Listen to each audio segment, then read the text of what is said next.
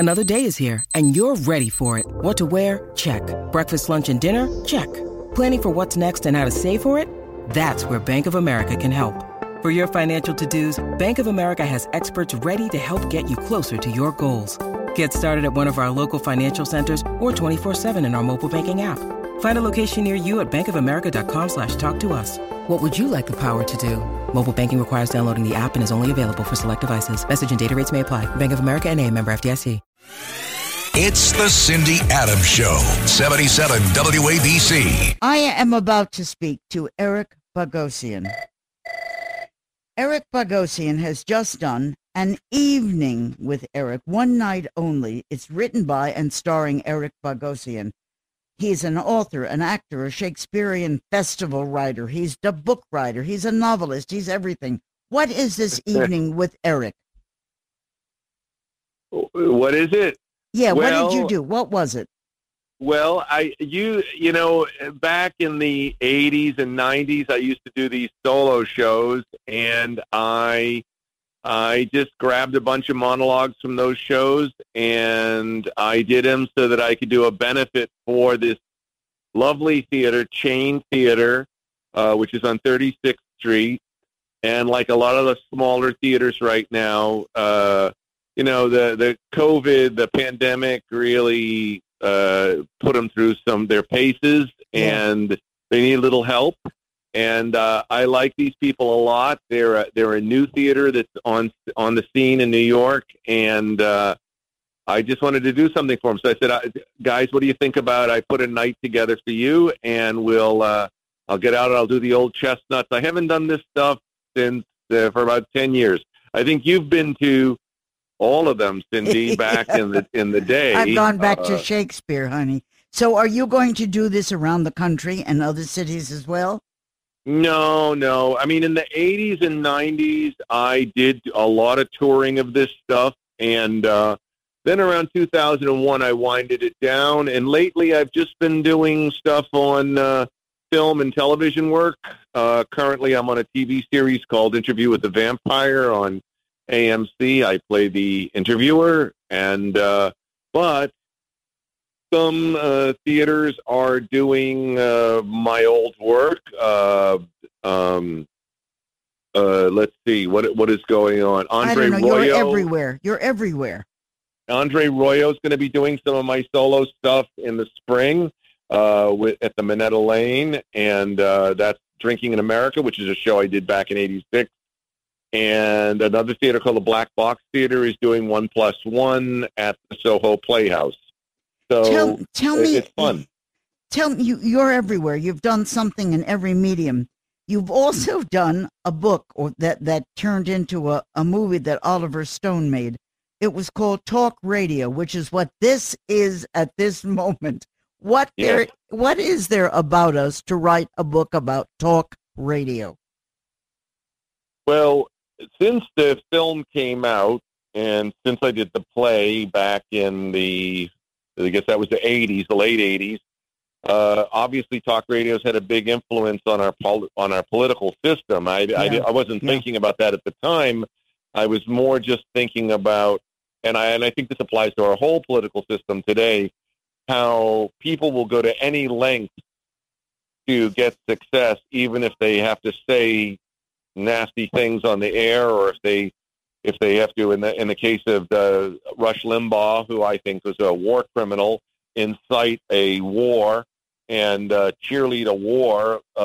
It's like, this gets my numbers up, great, I'll do it. And this is sort of the nature of our mass media today, is or even the politics. Do or say whatever it is you need to do or say to get people to start following you around, even when it doesn't even make any sense what you're saying. Eric, you have so many awards. You are famous in a great many areas. Can you remember your very first acting gig, your tryout, when you made an audition? Well, I wasn't a very good auditioner when I started out, so I have to say it was pretty dismal. But the first time that I had an audition that actually worked in my favor was for Miami Vice in 1984. And I was elated. I got something like 6 or 7 lines, and they flew me down to Miami, and I was in heaven that I had actually landed a job. So were you any good at what you did on your first shot? I don't know. I think it took a while. I was always very spirited on stage, and then I was told that when you do film and TV, you should take it down a notch. I think that was a big mistake, and then I eventually learned I just have to do what I do, and let the chips fall as they may, and by the time I did talk radio in '88 with Oliver Stone, I had found my pace and my style of, just do the same thing on film that I do on stage. More recently, I've been fortunate to be on some of the very interesting TV shows like Billions or Succession. I got to do this movie with Adam Sandler that was so much fun, Uncut Gems, and now Interview with the Vampire. How did you get into acting to begin with? How? Where? In school? Yeah, I grew up in a kind of working class town up outside of Boston, Woburn, Massachusetts, and I had never been to a play or anything. I didn't know anything about that stuff, but our English teacher in the 10th grade, he said, today we're going to do a play. We're going to do Romeo and Juliet, and I played Capulet, Juliet's dad, and I just loved it right away. And so the very first thing I ever did was Shakespeare. And I said, how do I get to do some more of this stuff? I said, well, there's a theater club in our school. And I was really no good at anything. I was no good at sports or anything. And I went and I started doing the theater club. We had a wonderful teacher named Dot McCausland, and she was so supportive. I mean, it says a lot about teachers, I think, that they can change your life. And she encouraged us, and she encouraged me, and I fell in love with acting. I can't think of anything I love more than doing it, other than my wife and my kids and my grandkids. Can you tell me if a story is told best on television or on movies or on stage? They all take different lifestyles. I just don't know where a writer can tell best. Well, I know one thing, and a lot of people in the business know this, is that people who write for the stage, which is basically usually dialogue, are usually very good at writing television. And you see a lot of people moving from stage to TV shows. In fact, our showrunner on the Interview with the Vampire, Roland Jones, was a very successful playwright, and then he moved to TV, and you see that a lot of the time, because if you've got those chops, you can write TV. What about how does it work if you have written a novel that is adapted into a movie? Then it gets into the hands of the director or the producer or a screenwriter. Sometimes you would lose your mojo, wouldn't you? Wouldn't it get taken over by the other people in the crafts? All the time.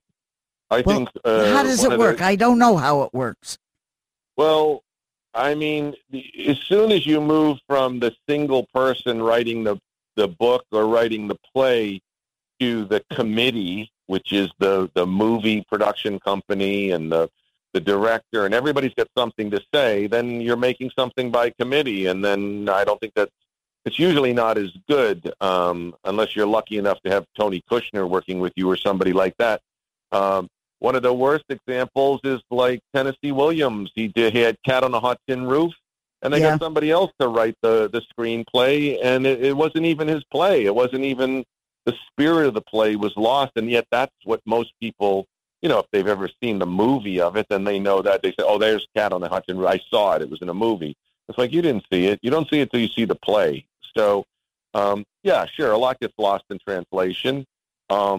But every once in a while, a book can inspire a movie that's even better than the book. I mean, I can't think of an example off the top of my head, but, I mean, filmmaking is filmmaking. And, I don't ever claim to know anything about how to make a movie. I'm not I mean, I was fortunate that talk radio worked out, but I got to work with Oliver, and Oliver, he brought all of his filmmaking chops to this rather modest play we had done at the Public Theater back when Joe Papp used to run the Public Theater. Okay, so now tell me about the stage.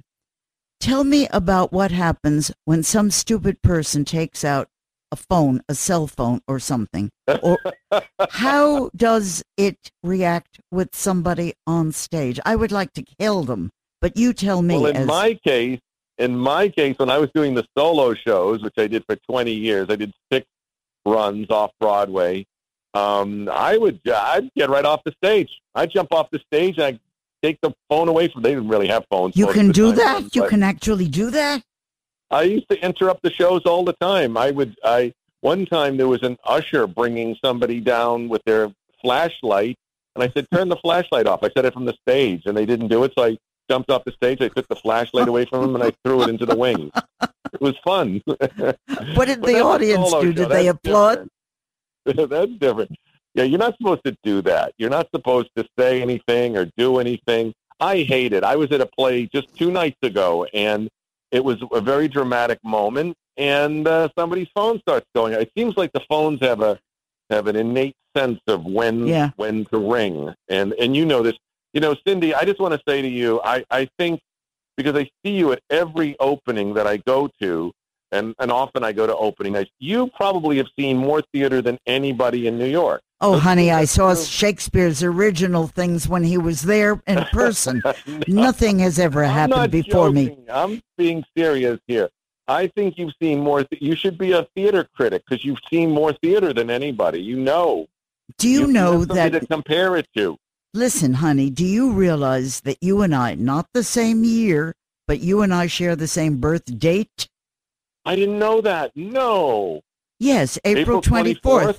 Yes. Oh, I didn't know that. What do you mean you didn't know that? I sent word to you about that a couple of years ago, and you never responded to me. Oh, I'm sorry. Well, I don't even know where my emails and stuff go half the time. But that's a very special day. You know that for Armenians, because that's the day that we recognize the Armenian genocide. And I didn't know that for years in my own life, and I am Armenian, and my grandparents were all from Turkey, and it's kind of like it was like having a mark on me. They're saying, you have some destiny. So I did end up writing a book about Armenian genocide. I wrote a book about the Operation Nemesis, who were the guys who.